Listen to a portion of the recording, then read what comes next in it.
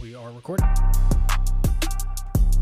Hey everybody, welcome back to the Double Down WNBA podcast. My name is Eric Nemchuk alongside Steven Trinkwald, and today we are gearing up for some WNBA free agency. Steven, what's on the agenda for today? We are going to first kind of just lay out some terms in terms of, the different types of free agent that you can be, or some of these, calling them a free agent is even a little bit loose, but the types of players that are no longer under contract. I'll say what the kind of salary parameters are, and then we'll kind of dive into each of these teams in terms of, what they have going into this offseason, maybe what some of their priorities should be for the offseason going into 2022. And then next week, we'll kind of take a look at it more from like the player's perspective, how they should shake out in terms of, maybe changing teams, or I don't know, I guess, how interested we would be in terms of bringing them along. Yes, we're going to be doing this a little differently than last season. We did last off season, in which we kind of broke the players up into groups by position. But we hope this way will work as well. Before we get started, just want to say that the vast majority of this information we're going to be citing today is courtesy of Her Hoop Stats, which remains an excellent resource for both beginner and longtime women's basketball fans.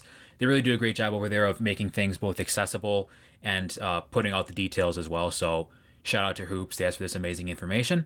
That was not an ad. Just wanted to say thank you, Her Hoop Stats. And yeah, let's get started.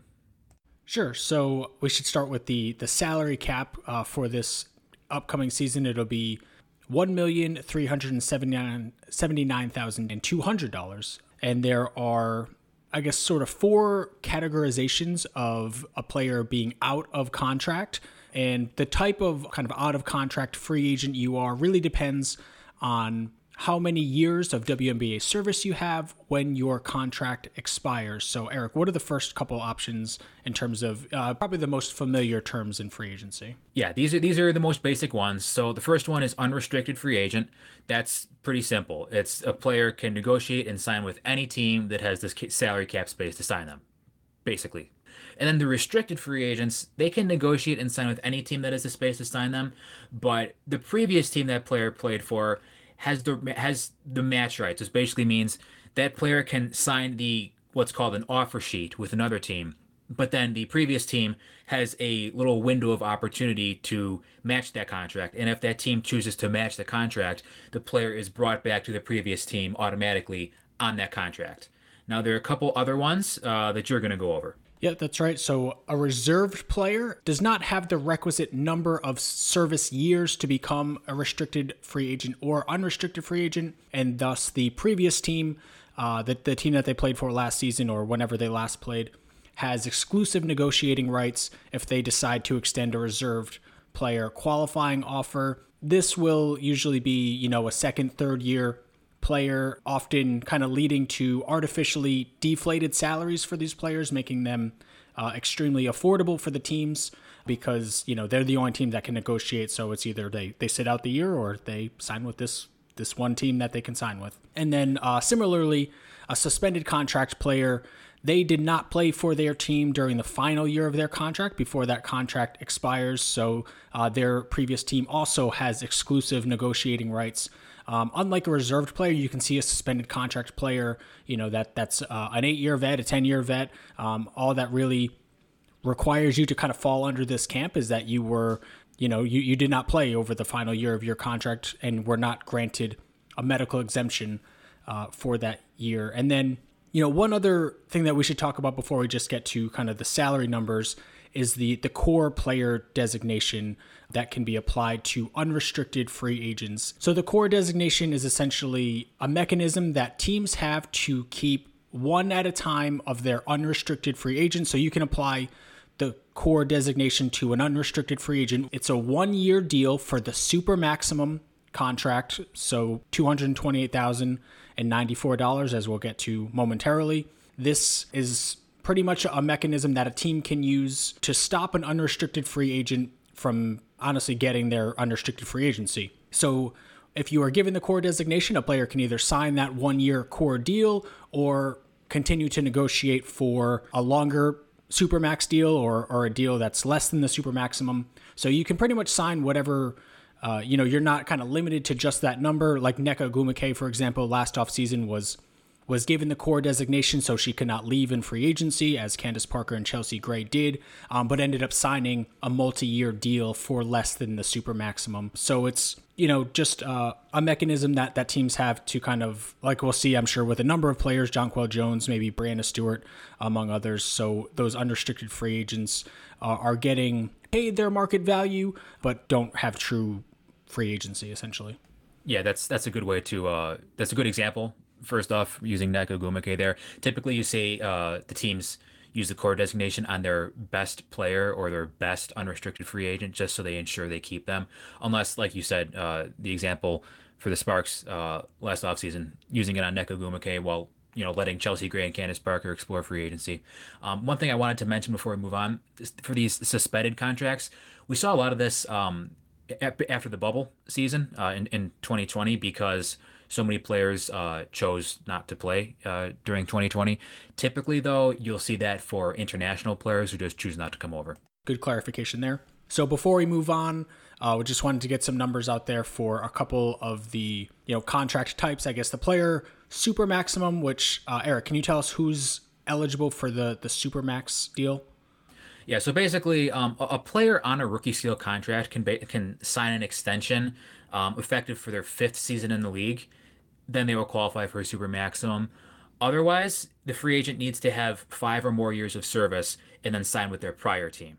So if you are bringing in a free agent from another team, like let's say Courtney Vandersloot was going to sign with the Seattle Storm, they would not be able to sign her to a super maximum deal in outright free agency, but Chicago could sign Courtney Vandersloot to that deal. And similarly, A'ja Wilson could have signed for the super maximum during her rookie extension window before this past season, but is now no longer eligible to sign it this offseason and will be limited to the lower maximum. That lower maximum is $196,267 compared to the higher maximum, as I mentioned before, $228,094. The player minimums, if you are 3 or more years of service, $72,141, and the lower minimum here for 0 to 2 years of service, $60,471. So Eric, let's move on to our first team, the Atlanta Dream. What does their situation look like in terms of who they have under contract and who will be a free agent for them, I guess? All right, so they've got 5 players under contract for 2022. That's Cheyenne Parker, Tiana Hawkins, Kennedy Carter, Ari McDonald, and Maite Cazorla. Cheyenne Parker's contract is protected. Unrestricted free agents, there are a lot for this team. Courtney Williams, Tiffany Hayes, Elizabeth Williams, Odyssey Sims, Candice Dupree, and Blake Dietrich. Restricted free agents, just one, Monique Billings. And reserve free agents, just one, Crystal Bradford.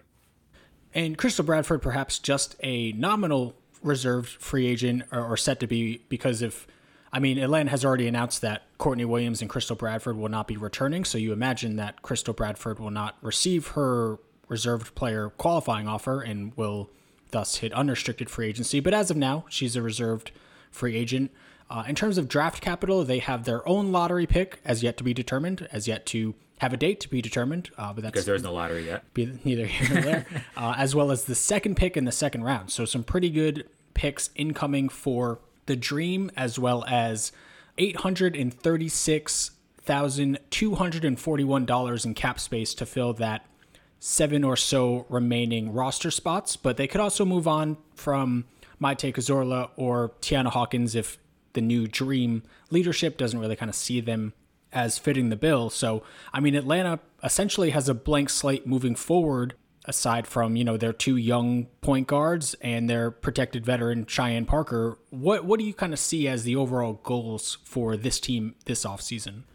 Well, you'd have to ask them. No, you alluded to them having a new management, and they signed Dan Padover, previously working with the Las Vegas Aces, as their GM. They have a new head coach in Tanisha Wright. So you're right. This is very much a blank slate, and they have a lot of cap space, a lot of players leaving in free agency. So I think the first thing you need to do is look at, in my opinion, the first thing you got to do is look at Tiffany Hayes, because she is probably their biggest name for unrestricted free agency.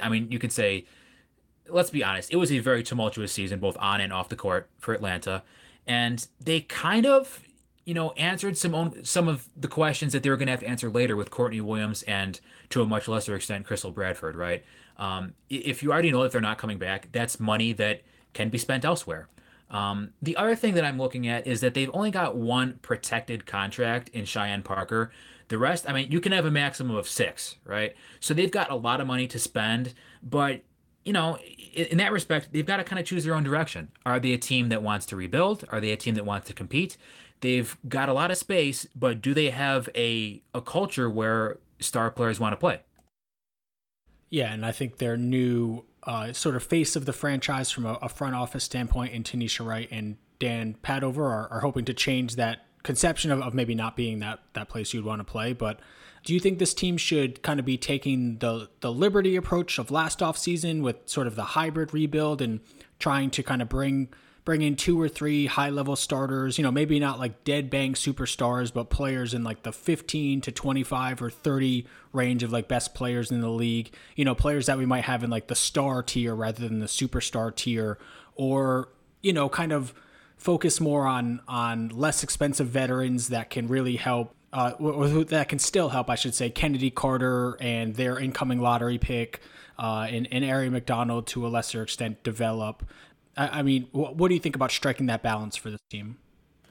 Well, what would a quote unquote hybrid rebuild? I mean, that's kind of a weird term in my opinion anyway. What would that look like in this offseason in terms of star free agents? Because last offseason, the Liberty, they were able to acquire Natasha Howard and they were able to sign Benijah Laney. Is there a situation in which the Dream would even be able to do that? I mean, I think, they've got a budding star or a potential star in Kennedy Carter. I don't know. I would almost say build around her before kind of tying themselves down with a lot of money. I mean, obviously they have the money to spend, but this hybrid rebuild stuff, that's not always a guaranteed success. I mean, you could see like the Indiana Fever tried to do that last offseason and they ended up just spending a lot of guaranteed money for no reason.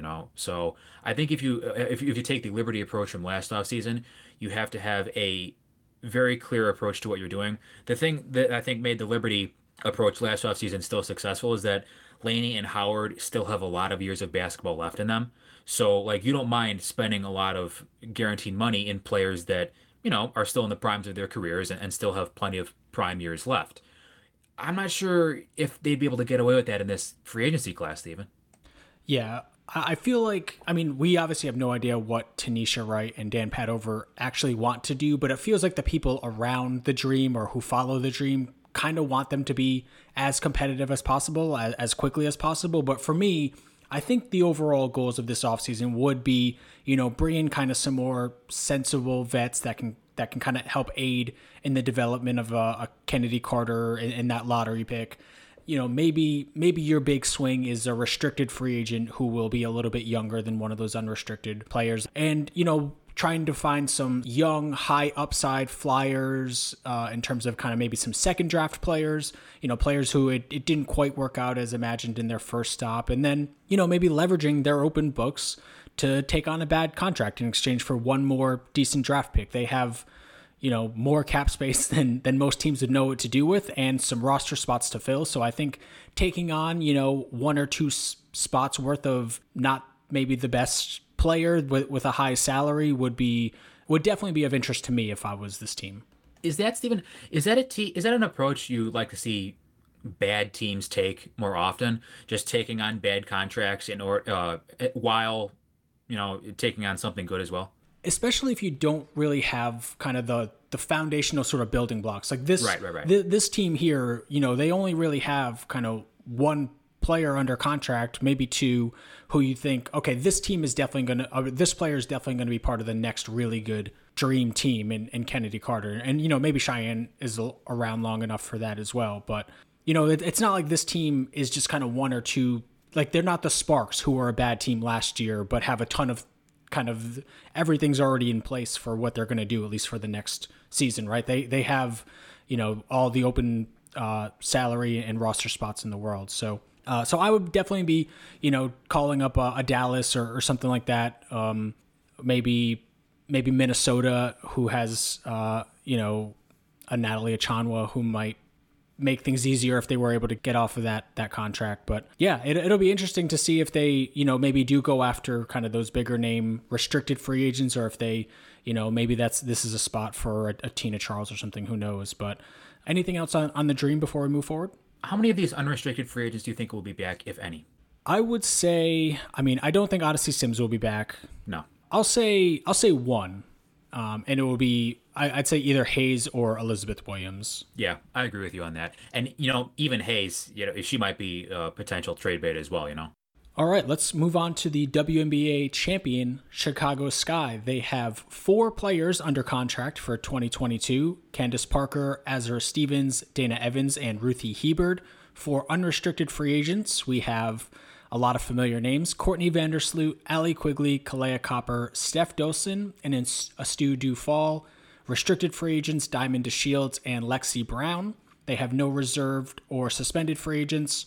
Their draft capital is the 7th pick in the first round, no later picks for them. And then they have just over $900,000 to presumably bring back as many of their free agents as possible, Eric. So, how are you feeling, I guess, going into this open books free agency for the reigning champs?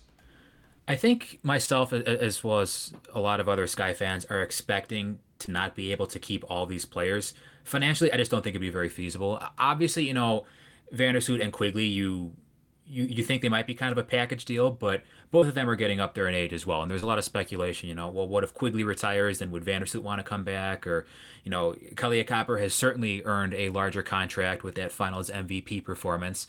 Steph Dolson, I think, is as you'd like to say, a malleable asset for basically any other WNBA team.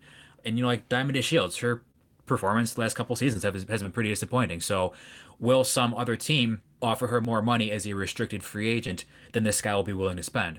So I think, and I think you would agree with this, the Sky as the champions, they're not really close enough to a rebuild. They're not really closer to a rebuild than they are another title run. So I think they should just re-sign as many players as they can and try to reload again for next season. What do you think?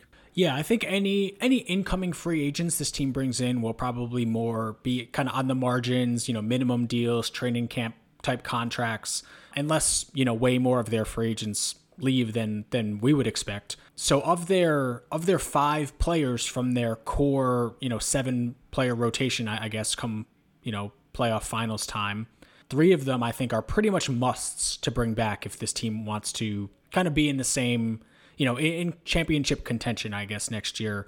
And that would be Vandersloot, Quigley, and Kalea Copper. You have to really bring all those players back. Would you agree with me? There's no way you can kind of lose one of them and still be the same type of team. Absolutely. And Copper, especially because you look at both her and DeShields as maybe their skill sets are somewhat redundant. Copper obviously has produced much more than DeShields over the past 2 seasons. But if you lose Kalea Copper in free agency, if you're the Sky, then I feel like the pressure is on to keep Diamond DeShields. As a restricted free agent, like I said, other teams are going to be out there lurking. And I don't know, her value as a free agent might not be as high as it would have been a couple of years ago. But as I was saying, if you lose Kalea Copper, you got to keep Diamond DeShields. You're kind of forced into maybe paying a little more for Diamond DeShields than her recent production would have you comfortable doing. So yeah, Vandersloot, Quigley, and Copper for certain. And honestly, Dolson maybe as well. I don't think she's a must, but her performance in the playoffs, I think she does have a role on this team. And her performance in the playoffs would suggest that, when she's on the court, the Sky can do some things, when compared to other players, and they just can't. So I think in that order, actually, Vandersloot, Quigley, Copper, Dolson. Maybe make the case for Copper over Quigley, but I think that's a pretty good order. Yeah, I would agree with you. And Dolson, frankly, at this point, I think is just a better player than Diamond DeShields. I think Chicago probably has more depth at that spot. If Astu is comfortable coming back and they have Ruthie, and for the wings, Chicago really, they don't have anything right now because Copper's a free agent. But assuming you have Copper, there's not a ton at the wing. Maybe you'll bring back Lexi Brown on another minimum, but Yeah, I think even with the lack of depth Chicago has at the wings, I would still be prioritizing Dolson because of what she does open up for you on the offensive end and her improved defense as well. So, I'm having such a hard time kind of figuring out what Diamond DeShield's next stop is. It seems like I just don't imagine Chicago's going to be able to bring her back. Just, there's a lot of intrigue there in terms of how do they afford it? Yeah, exactly. There's no way. And with everyone else, coming up for free agency, it just seems like Diamond is one of the odd players out, and honestly, maybe Dolson as well, just depending on kind of how much she demands and how much, if any of their other players kind of take a little bit of a, what can you get the combination of Vandersloot and Quigley to sign for, because you can't afford all three of Vandersloot, Quigley, and Copper to come back on their market value, honestly, on what they could get in a true kind of open market here. So let's move on to, I suppose, the Connecticut Sun, unless you have anything else on Chicago. No, I think Chicago is pretty straightforward. Yeah, and Connecticut also very straightforward. They have 6 players under contract for next season: Dewana Bonner, Alyssa Thomas, Jasmine Thomas, Brianna Jones, Dejanay Carrington, and Kyla Charles. For unrestricted free agents, they have Jonquel Jones and Breon January. For restricted free agents, they don't have any. Reserved, Natisha Heidemann, Stephanie Jones, and Beatrice Mon-Premier, and then no suspended players. For draft capital, they have the final pick in each round, and then $505,484,000 for a team that is almost certainly only going to once again play with 11 players next season. I mean, they basically have no choice. Dewana Bonner and Alyssa Thomas, and Jasmine Thomas for that matter, are all making a lot of guaranteed money. And to make matters worse, the league MVP is an unrestricted free agent. So pretty straightforward stuff here. I think if you're the Connecticut Sun, you do whatever you can to keep Jonquel Jones and then fill out the rest of your roster on very cheap contracts. Is there anything else to it? I mean, so you're going to want to re-sign Jonquel Jones to whatever contract she's comfortable with. Absolutely. The longer the better, of course, for the Sun. But, if she wants to, I guess there's no hardballing, I think, in this one, like maybe with Courtney Williams a couple years ago. And then the rest of the roster, you're filling out with inexpensive contracts they'll have essentially about $80,000 for kind of the last spot after JJ, after 1 3+ vet minimum, which you imagine would be Heidemann, and then after 1 0 to 2 year vet minimum, and then their first round pick. You imagine those would be kind of the back end of the rotation or the back end of the roster players, and then you'll kind of have $80,000. So it would require a steep pay cut to be able to bring back Breon January, who made over $121,000 last season. Maybe she's near the end of her career and she just wants to play for the best team possible and thinks Connecticut is that situation, or maybe they'll have to find kind of a more, fringe difference maker for that 80,000 or so, which we can get into who those options might be next week. Okay, well, what I was going to say was, looking at this team, this really brings me back to the point that of the CBA kind of essentially squeezing out mid-level veteran players. When you look at these contracts, they've got so much max money or super max money or close to max money invested in their top level players. The Sun basically have no choice but to fill out the rest of their roster with the cheapest contracts possible, and typically those are cheap rookies or cheap young players. And that kind of leaves the veterans who aren't really max caliber veterans kind of out to dry, So Breon January, that's a good point. I mean, she made, you said, $121K last season. A big part of the Suns' defense first identity, but I don't know if they'll be able to afford to keep her. Yeah, I very much doubt that they will, unless JJ really kind of takes a haircut, which, she definitely shouldn't. She shouldn't. No. Yeah, get every dollar you can, I think, especially when you're the reigning MVP here. And honestly, they're only able to do this because Brianna Jones was so underpaid last offseason at $120K. That's right. But let's move on to the Dallas Wings. What does their situation look like coming into this offseason? Okay, so they've basically got an entire team under contract already. They've got 13 players under contract. Mariah Jefferson, Alicia Gray, Isabel Harrison, Kayla Thornton, Charlie Collier, Avok Queer, Satu Sabali, Chelsea Dungy, Bella Allery, Taisha Harris, Marina Mabry, Arike Gunvawale, and Luisa Geisel-Soder. They have no unrestricted free agents, no restricted free agents, no reserved free agents, no suspended free agents, nada, zilp, zilch, zero. This is very similar to last offseason where they had one free agent, and that was Alicia Gray. So they have, along with a full +1 roster, they have 2 first-round picks, a lottery pick incoming from the Sparks, as well as their own pick, which will be the 6th pick in the first round, and a pair of third-rounders. And they don't have salary room, or roster room to sign those first-round picks. They have $15,000 in cap room still, with plenty to be sorted out. So, I don't know. I think this team is still maybe hoping for that kind of big trade, packaging some of their pretty decent young players and their pretty decent draft picks to acquire that one star maybe. But how are you feeling about, I guess, just, what they've put together so far and what they should be doing in this offseason? It's just, this is a phrase I've been using for the Dallas Wings, just kicking the can down the road. Like, they have so much draft capital, as you like to say, and so many of these young, cheap players. I mean, they've already got their roster filled out entering free agency. So where is the improvement coming from relative to or in regards to next season? They made the playoffs in 2021, but whereas like they aren't in much of a position to sign anyone else. So you have to either look at it as you said, consolidating some of their assets, whether that be draft picks or preferably players because they need roster space, or in order to acquire a bigger name player, or in-house improvement.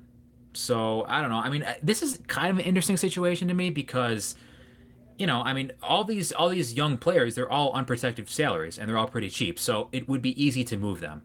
But I don't know how much value, maybe a team looks at Bella Allery or Chelsea Dungy and says, hey, yeah, we can get something out of that player. We can work with them. But I think I'm inching towards the Wings just running it back. I don't know how much value many of these players have. But even with running it back, a tough decision is going to have to be made because, oh yeah, even to afford, let's say Louisa Geisel Soder, I'm sorry if I mispronounced that. Let's say that she's not in their plans for next season.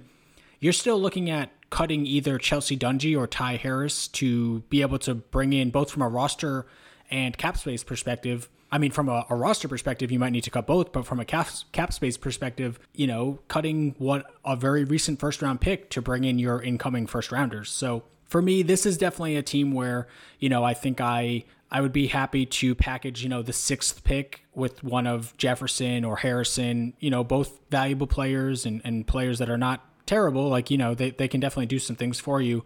But if my consolidation trade is taking kind of the worst pick I had over the past 2 seasons in that 6th, their own first, this upcoming draft, to move off one of the veterans and maybe even, throwing Chelsea Dungy in that trade just to really kind of open things up and make life a little bit easier, maybe allow yourself to bring a free agent in. I would be more than happy to do that. I don't know if they're going to have any takers, but that certainly, Gray, I think, is in their plans. But Jefferson or Isabel Harrison, Kayla Thornton, do you see those players kind of bringing you back something rather than having to attach something? Thornton, I think, is undoubtedly a positive player, but the other two are a little more questionable. Yeah, honestly, I was kind of surprised that Harrison was even back for this season. And maybe, she played pretty well, I think. But, like you said, not really factoring into their future plans. Mariah Jefferson definitely not factoring into their future plans. And when 2 of your 3 highest paid players are not factoring in your future plans and they're on protected contracts, well, then it gets a little hairy. You kind of almost have to wait it out, or like you said, attach something good in order to basically unload those contracts. So we'll see what the Wings do. Like you said, Jefferson and Harrison can still contribute some things, but who is going to be willing, and of course who has the space to take on those contracts so that the Wings have a little more flexibility on their books? Yeah, tough choices, I think, for Dallas. Again, I think they did okay kicking the can down last offseason, but unfortunately they might have to do it again. Do it again, yeah. Speaking of perhaps questionable off seasons last year, the Indiana Fever are coming into this offseason with 8 players under contract, including 2 signees from last year, Jontel Lavender and Daniel Robinson. They also have Tiffany Mitchell and Kelsey Mitchell, Kaiser Gondrazik, Aaliyah Wilson, Tierra McCowan, and Florencia Chagas. I'm sorry, I'm sure I mispronounced that. Jessica Breland as an unrestricted free agent, Lindsay Allen as a restricted free agent. For reserved free agents, Victoria Vivians, Bernadette Hattar, and Chelsea Perry, and then Julie Allemande on a suspended contract. For their draft capital, they have 2 firsts, which is good news for them, their own lottery pick, and the 10th pick from Minnesota, you'll remember from the Odyssey Sims transaction, and a pair of third-rounders, as well as $431,669 in cap space, which comes out to probably just under $300K, after they sign those 2 first-round picks. What are your priorities for the Indiana Fever this offseason? Well, because those Lavender and Robinson contracts are going to be pretty difficult to unload because they're guaranteed for the next 2 seasons. We saw this coming, right? They have cap space, but I don't know who's going to want to play there, honestly, Steven, because they're a bad team without a ton of flexibility. And I don't know, man, like that Julie Allemande contract is obviously a must. She's a very skilled offensive player who showed good things in her rookie season in the WNBA. But even then, what is the Fever's route to becoming a good team? And like, are they even on a route to becoming a good team? Can they do anything this offseason? Like they really tied themselves down with those veteran contracts. They're gonna have Breland coming off the books, and I'm guessing she won't be back, but even then, they have to rely on some major improvement from the players already on their roster. Yeah, I was just going to say, unfortunately, the teardown hasn't come yet for the build back up to occur. But I think, there's still, like I said, they have almost $300,000 in space to, maybe call Dallas, see if they want to negotiate. There's some other teams that I think might want to get off a protected veteran and might be able to, attach something in that type of deal. So just getting as many bites at the apple, I think, between their 2 first-round picks, looking at some young flyers in one of those type of deals, or another, like we were saying with Atlanta, trying to find those kind of second draft type players, maybe, going after, I think even less so than Atlanta, Indiana should be a player for restricted free agents. Cause like, how does, a Hines Allen or a Diamond DeShields really kind of take this team forward? Like, I think they're still so far from that they shouldn't even really be looking at kind of big salary type free agents. But, this team's never missing the lottery again, as Tamika Catchings has said multiple times. But if this were me, like my list of priorities would just, use this cap space to try to get an extra first somehow, like the Odyssey Sims thing last year. Do that again, find a team in a bind and try to get some sort of sweetener, for in exchange for doing business. I would happily take the 6th pick in the draft this year to take on Mariah Jefferson or something like that and come into this draft with 3 firsts. Maybe see if Tiffany Mitchell, someone wants to give up. Like, would Atlanta, for example, be interested in giving you the 2nd pick in the 2nd round for Tiffany Mitchell on the last year of her deal? So just try to get it as kind of, the elements of this team that aren't really part of your future. So if you can get anything you can for that, Kelsey Mitchell, I think, is still kind of the one thing that you really hold out, and Tierra McCowan to a lesser extent. Those players are probably not, I'm not making phone calls to try to get off of them by any means. But if there's value around anything else, just kind of see what you can sort of bring in, I think. That's a good approach. I think because you're not going to be contending next year, as whatever Tamika Catchings says to the media, they're not going to be contending next year. So, and as we said earlier, cheap contracts, rookie contracts, teams with a lot of protected money in veteran players, they got to load up on cheap contracts. So if you're able, I would definitely, I would agree with you. I'd be willing to take on an Izzy Harrison or some other big contract in order to also, get a cheaper, use a roster space on a cheaper contract that, hopefully is a player that you're gonna be looking at to develop for the future. It's just difficult for this team because they don't really have much, a ton of that cap flexibility. Like I said, those Lavender and Robinson contracts, they're going to be going through next season as well. So, free agency, it's not just what are we doing for 2022? It's what are we doing for 2023 and beyond? And looking at the Fever, they got some work to do. So let's move on to the Las Vegas Aces, who have 5 players under contract for 2022. They have Chelsea Gray, Kelsey Plum, Dearica Hamby on protected veteran contracts, as well as Jackie Young and Destiny Slocum. Also have the rights to 2021 unsigned draftee Ileana Rupert, who will be about $65,000 if she comes over next year. For unrestricted free agents, some pretty good players in Liz Cambage, Angel McCautry, Raquana Williams, and Kia Stokes. For restricted free agents, they have Asia Wilson. Reserved free agents, Jisoo Park. No suspended players. They have all their own draft picks, so that would be the 11th pick in each round, as well as just under $725,000 in cap space, but a bit of a difficult cap situation, at least for this offseason, because they have 2 max contracts coming off the books in Cambage and McCautry, but one of those slots are, instantly going to be replaced with Asia Wilson's new max contract as she comes off her rookie scale deal. So, for Vegas, it's kind of building around that new salary structure, which, you're looking at after Asia's lower max and their first round pick and bringing over Rupert and probably re-signing Park to the minimum.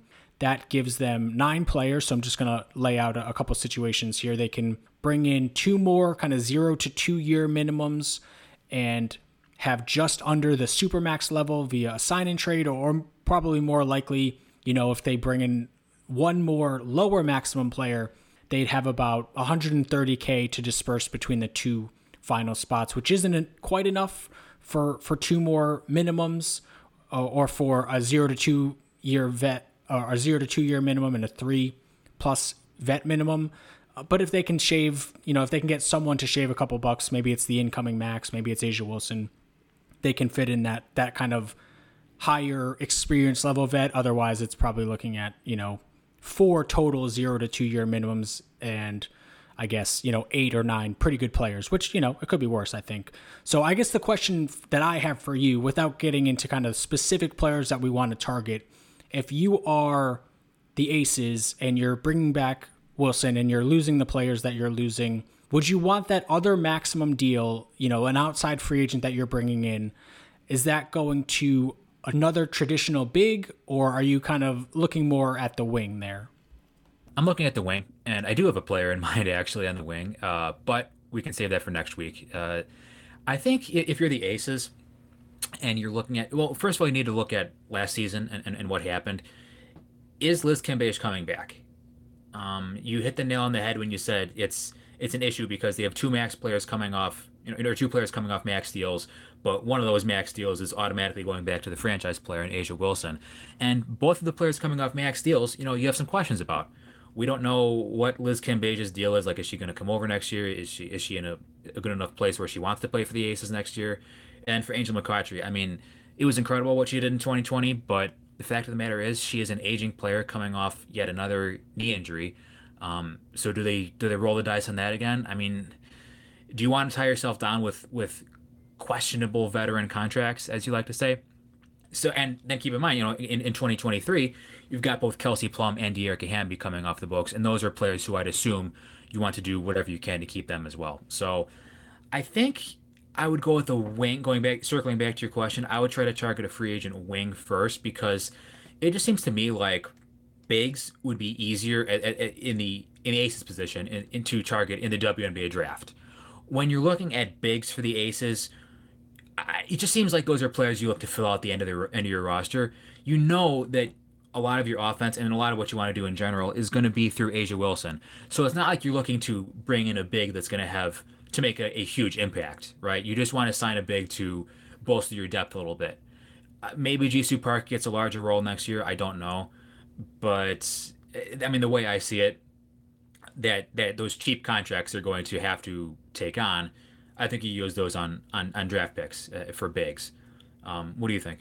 Yeah, and they do already have a couple of those spots dedicated to young kind of big type players in Rupert as well. and Park. Those are 2 kind of end of the bench type. I'm sure they could bring Kia Stokes back at the minimum or something like that. She's not going to get a big free agent deal, and she'll probably play 30 minutes a game for Bill Laimbeer.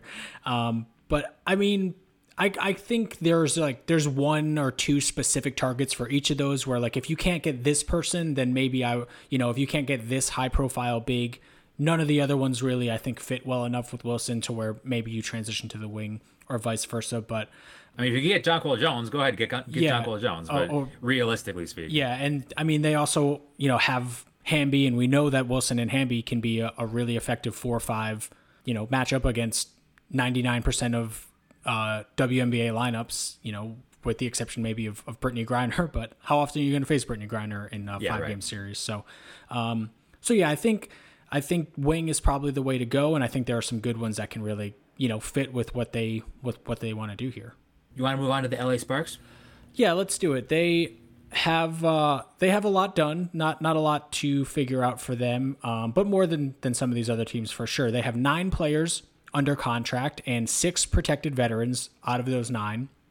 Nneka Ogwumike, Kristi Tolliver, Erica Wheeler, Gabby Williams, Amanda Zahui, and Chiney Ogwumike are their protected veterans. They also have Brittany Sykes, Jasmine Walker, and Arella Garantes under contract.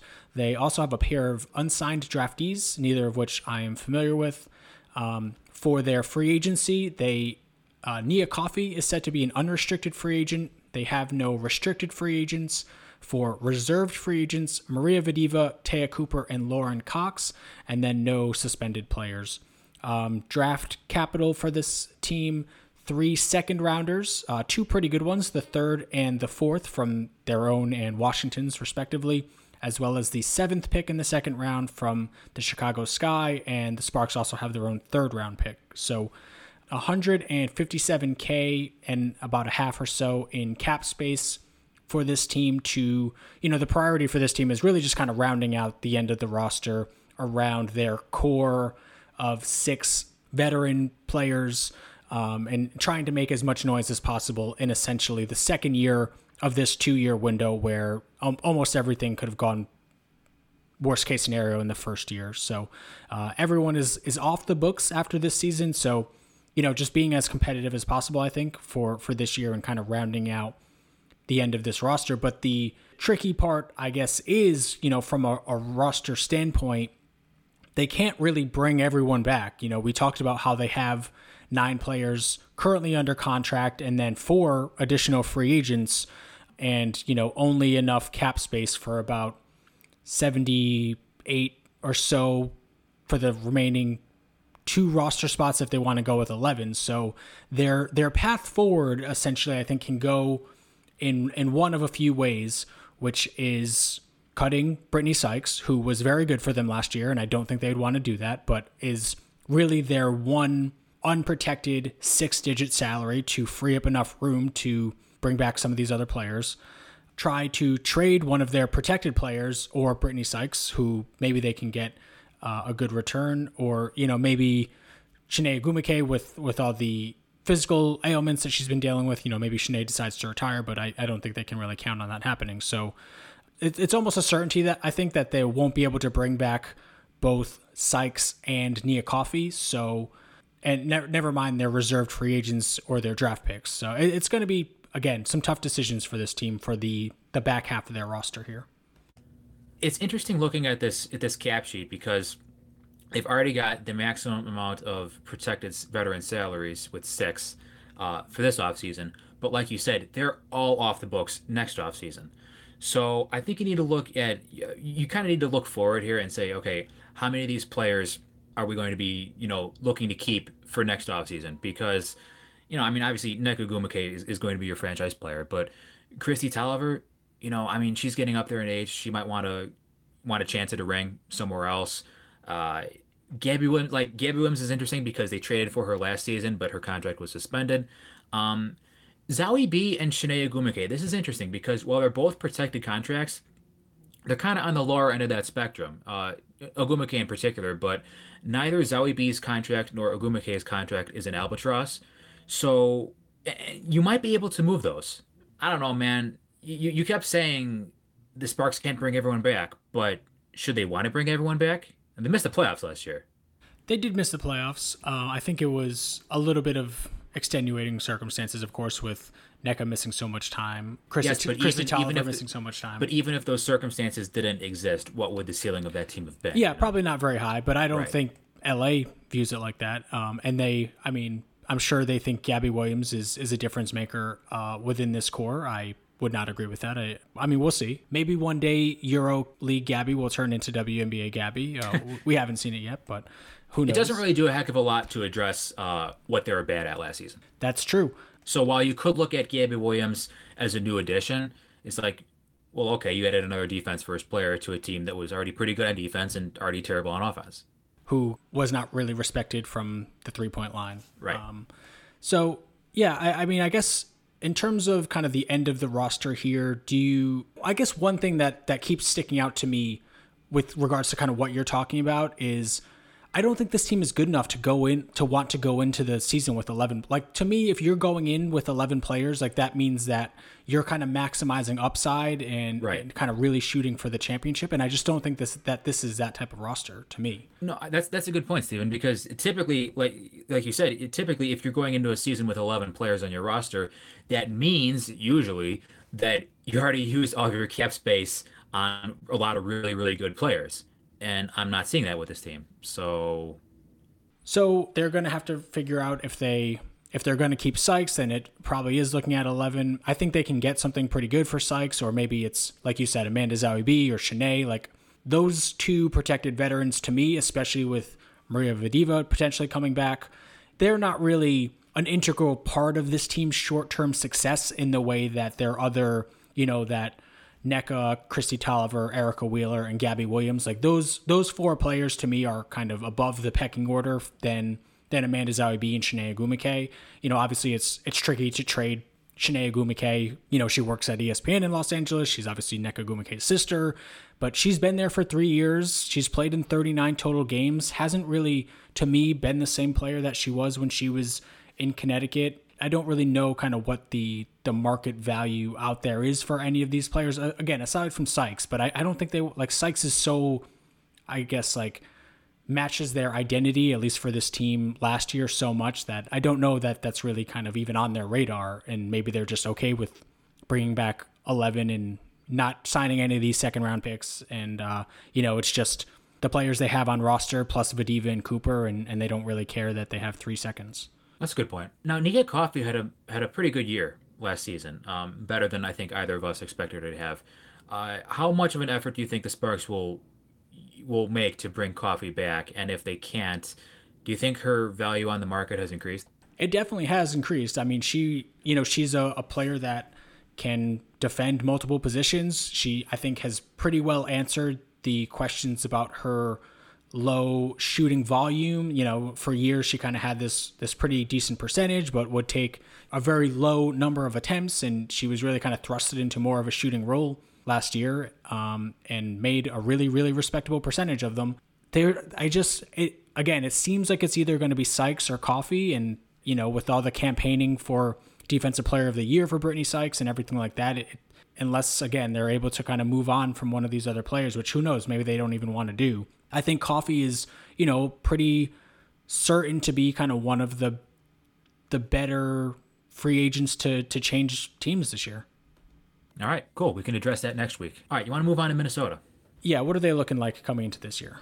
All right, Minnesota has 8 players under contract for 2022. Ariel Powers, Kayla McBride, Natalie Achanwa, Damaris Dantas, Nafisa Collier, Crystal Dangerfield, Renaya Davis, and Jessica Shepard. Unrestricted free agents are Sylvia Fowles, Lasia Clarendon, and Rachel Bannum. No restricted free agents. 1 reserve free agent in Bridget Carlton, and 1 suspended contract in Cecilia Zandalicini.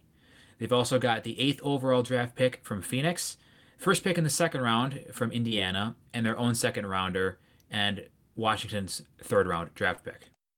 Yep, and they have just over $430,000 in cap space.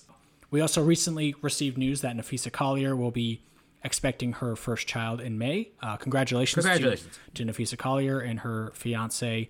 No official word on whether she will miss the whole season or plans on returning for the end of the year, but nevertheless, priorities for this team should be re-signing Sylvia Fowles for whatever contract Sylvia Fowles wants to take. Any argument there? No argument. I think this is pretty clearly a situation of coring Sylvia Fowles and then just filling out the roster with whatever else you can fill it out with. If they are able to suspend Collier's contract, that would help. But, I mean, typically you don't want to do that to your star player who's expecting her first child. So yeah, I think it's obviously going to be trying to bring Sylvia Fowles back at whatever cost, and just making one more run with this roster. We don't anticipate Sylvia Fowles playing much longer, so this is kind of like Chicago, where you're much closer to a championship than you are a total rebuild. So I think you just got to go for it if you're Minnesota.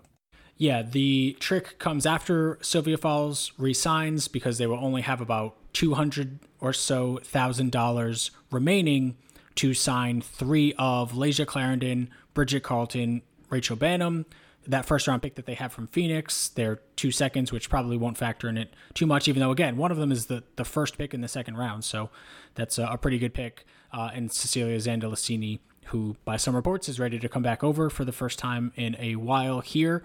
So, maybe that number goes up to 278,000 or so if Collier is suspended for the full season, and they can sign 4 of those options that we laid out here. And the nice thing about Carlton, I guess from Minnesota's perspective, is again, she is a reserved free agent here, so you can almost certainly pencil her in for the minimum. But when you bring in that minimum and you bring Phoenix's first, who is likely, first round picks are usually likely to make a roster, you're not really left with a lot of money to re-sign Lasia Clarendon, who was very, very good for Minnesota last year and really helped turn the Lynx season around. So yeah, there's going to be some tricky maneuvering, I think, for this team. Yeah, and speaking of first round picks, I mean, they're going to be bringing back last year's first round pick in Renaya Davis. So I don't see much flexibility here for the Lynx if they re-sign Sylvia Fowles to her market value. But that's a good point on Clarendon. I mean, they were a very good player for Minnesota, and they, like you said, they helped turn the Lynx season around. So I don't know. Like if you talk about players whose market values have increased, I think Clarendon made a pretty darn good case for more money next off season. So yeah, this is an interesting one. I don't see much flexibility here, but we'll see what they do. You want to move on to New York? Let's do it. New York, again, another team with a full roster worth of players under contract for next season. Natasha Howard, Benijah Laney, Sammy Whitcomb, Sabrina Ionescu, Asia Durr. Congratulations to Asia Durr for being cleared for basketball. Yes, congratulations. Jocelyn Willoughby, Jasmine Jones, Michaela Onyenwere, Kylie Shook, Liana Odom, Didi Richards, and Han Zhu. They also have 2 restricted free agents, Rebecca Allen and Rashonda Gray. No restricted or reserved free agents, and suspended contracts, Maureen Johannes. They have their own first-round pick, which should be the 5th pick in the draft, as well as their own third-rounder, and about a lower maximum salary worth of cap space here. But there's a lot to figure out because this team has a full roster, some good players to bring back over, a first-round pick, and probably some cap space ambitions. So, Eric, what are your sort of priorities for this team? Okay, so looking at this roster right now, I think a lot depends on if Maureen Johannes will come back to the WNBA. If she does, awesome. If she does not, well, I mean that's a high ceiling player that you're missing out on. But you look at all these unprotected salaries. There are not a ton of players. Obviously, Onyenwere and Ionescu are part of your young core, and depending on Asia Durr, you would absolutely love to see her come back and be healthy and play at the level she can play at. But beyond that, I think there are a lot of contracts that can honestly be let go here. Hanju, not sure if she's a WNBA caliber player right now. Like Liana Odom, Kylie Shook, Jasmine Jones. I think those are all players who may be kind of on the fringe right now. Willoughby, of course, coming back from an Achilles injury. So you're going to want to look at to see how healthy she is. But you say they have a lot of ambitions here.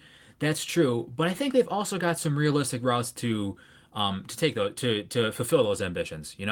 They have a full roster under contract, but not a lot of those contracts are totally unmovable or are tying them down, as I've been saying. So there is some flexibility here if you're New York.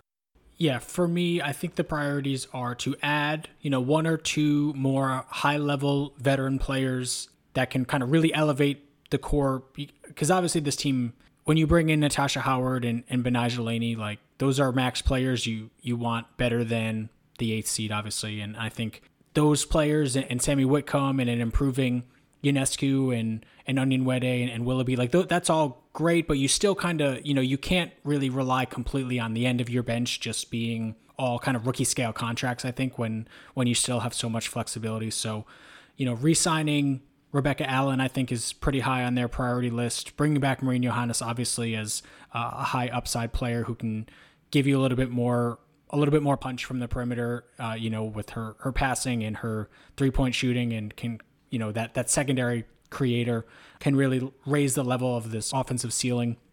Isn't going to help you with the turnovers or anything like that, but still. And then, like you're saying, figure out kind of which of these young players you really feel good about and be okay about moving on from the rest. Unfortunately, like, these are all, they're not training camp contracts, so they are counting against the salary cap. So you kind of need to figure that out before you get an additional camp going, or, maybe you can cut them and re-sign them to training camp contracts, but it's not like they kind of have one more camp really to bring in a free agent and kind of do all these things before figuring that out. Like, if you want to bring in, if you want to sign a couple more players, you're going to have to let a couple more players go first, essentially. And I think that's the tough thing about where they are. But anything else about the Liberty? No, I mean, it's a tough situation, but it's also not the worst by far of any of these teams. So I think the Liberty are in a good spot. Let's move on to Phoenix. They've got 7 players under contract for 2022. Diana Taurasi, Brittany Griner, Skylar Diggins-Smith, Bria Hartley, Kia Vaughn, Brianna Turner, and Megan Walker. They have a pair of unrestricted free agents in Alana Smith and Sophie Cunningham, a restricted free agent in Kia Nurse, and a reserved free agent in Shea Petty. No suspended contracts. They have their own 2nd-round draft pick in the upcoming WNBA draft and a pair of 3rd-rounders. Yeah, and I think the decision to allow Sophie Cunningham to become an unrestricted free agent by declining her 4th-year option is really coming back to bite them now, because they could really use WNBA caliber inexpensive players, because they don't have a lot of space but do have a lot of contracts that they need. They have 4 open roster spots and not a ton to, less than $250,000 for, at minimum, 4 players, which is, currently constituted enough money for 4 players at the 0 to 2 year minimum. Like, unless they want to move on from Kia Vaughn and get a little bit more flexibility, so maybe some of those spots can be 3+ year minimums. Maybe they can even let Kia Vaughn go and bring her back at the minimum, because I don't think anyone else is going to be paying Kia Vaughn $110,000 if she's let go. So that's really, by letting Kia Vaughn go, that's the only way that they could maybe muster up some cap space to bring back like a Kia Nurse on restricted free agency, or get someone that can be above the minimum. But either way, they're looking at a lot of minimum contracts and not really any major player in free agency. Yeah, there's almost no flexibility here. All of Taurasi, Griner, and Diggins-Smith are all making well over $200,000, with Hartley just under that. When you've got that much money tied up at the top of your salary cap, there's just not a lot else you can do. I mean, you nailed it. I mean, they're going to have to, they're almost forced to already load up the rest of this roster with cheap contracts. I mean, how else would they be able to get flexibility besides, trading Kia Vaughn or letting Kia Vaughn go for something? I mean, either any way you slice it, this is not looking like an attractive spot in free agency. Let's move on to an attractive spot in free agency, the Seattle Storm. They have 5 players under contract for 2022. Epiphany Prince, Makia Herbert Harrigan, Kennedy Burke, Katie Lou Samuelson, and Ezi Magbegor. So, I mean, as much as we talk about the blank slate Atlanta has, this is the only team without a single protected veteran contract signed for next season, and that's because their free agency is loaded currently.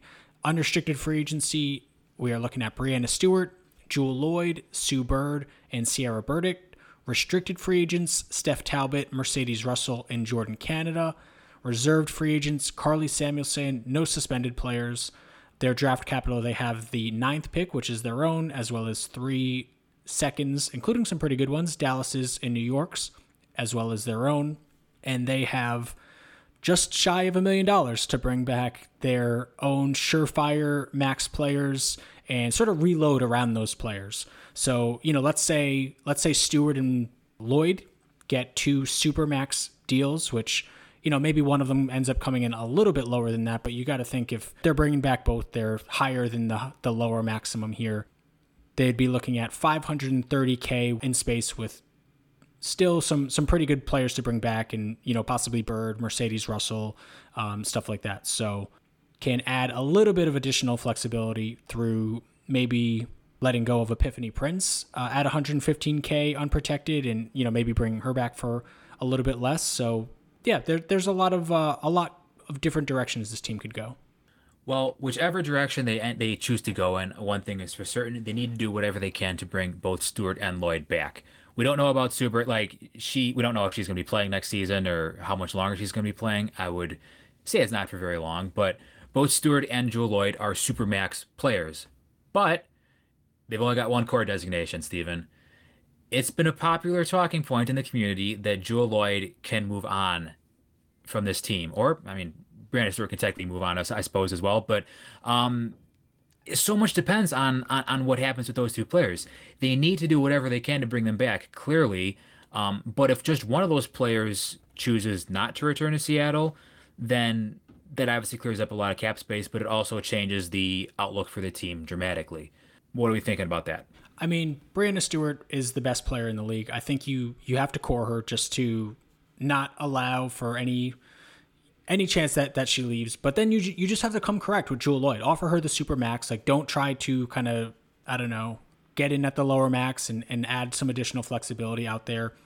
2 super max contracts, if those are the only super max contracts, that is extremely doable, to still build a competent roster around. You're not looking look at who we just talked about with Phoenix. But they have 4 max contracts essentially and 3 super max contracts. So the difference between those, we were talking about, yes, Connecticut can only sign 11 players, but they're going to have 6 protected veteran free agents and, essentially still 4 max contracts because they really only have the 2 super max contracts. So that extra little bit of difference or whatever it is between the 2 maxes, it really makes a world of difference. So making sure that Loyd, you are what she can get from Seattle, she's not going to be able to get from anywhere else. And who knows, if she still leaves after that, what more can you do other than offer her the most allowable money she can receive from any team? You know what I mean?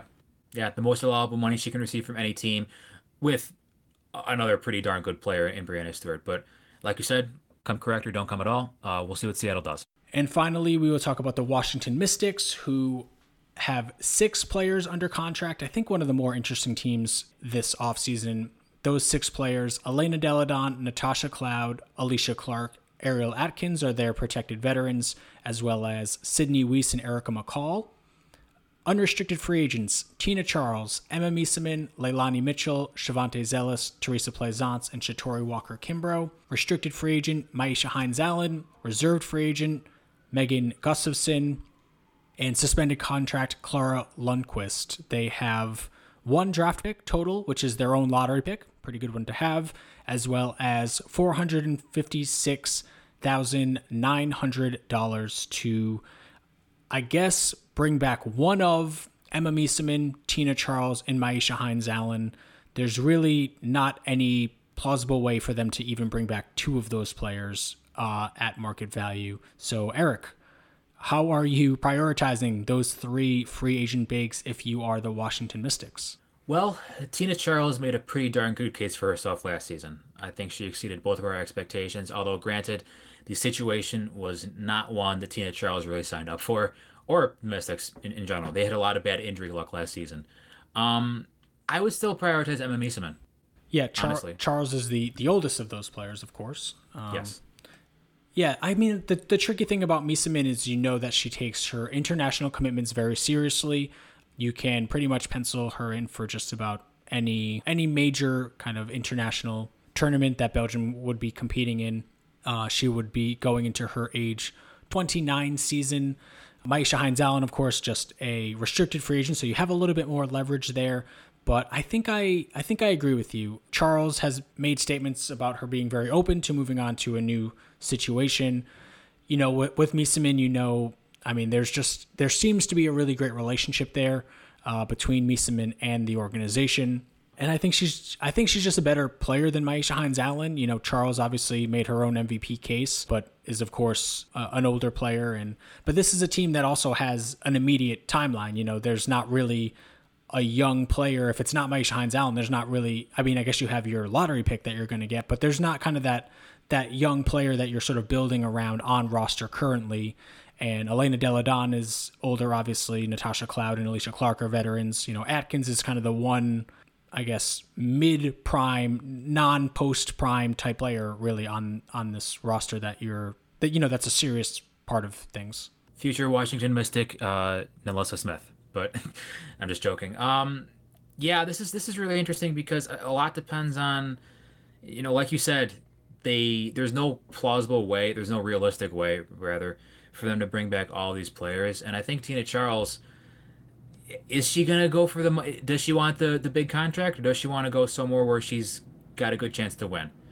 I think there are only a couple. Is Washington either of those options for exactly Charles? Like, you know, I mean, she's got the coach that she loves in Mike Thibault, and I think that was a big factor in her coming to Washington in the first place. But like looking at what they did last year, I think that kind of put a nail in the coffin as far as can Tina Charles lead, you know, carry a team to a championship.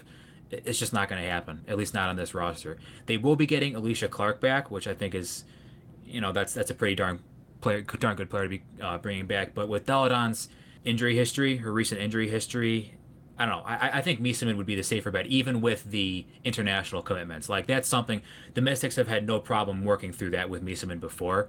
I don't see why that would change now.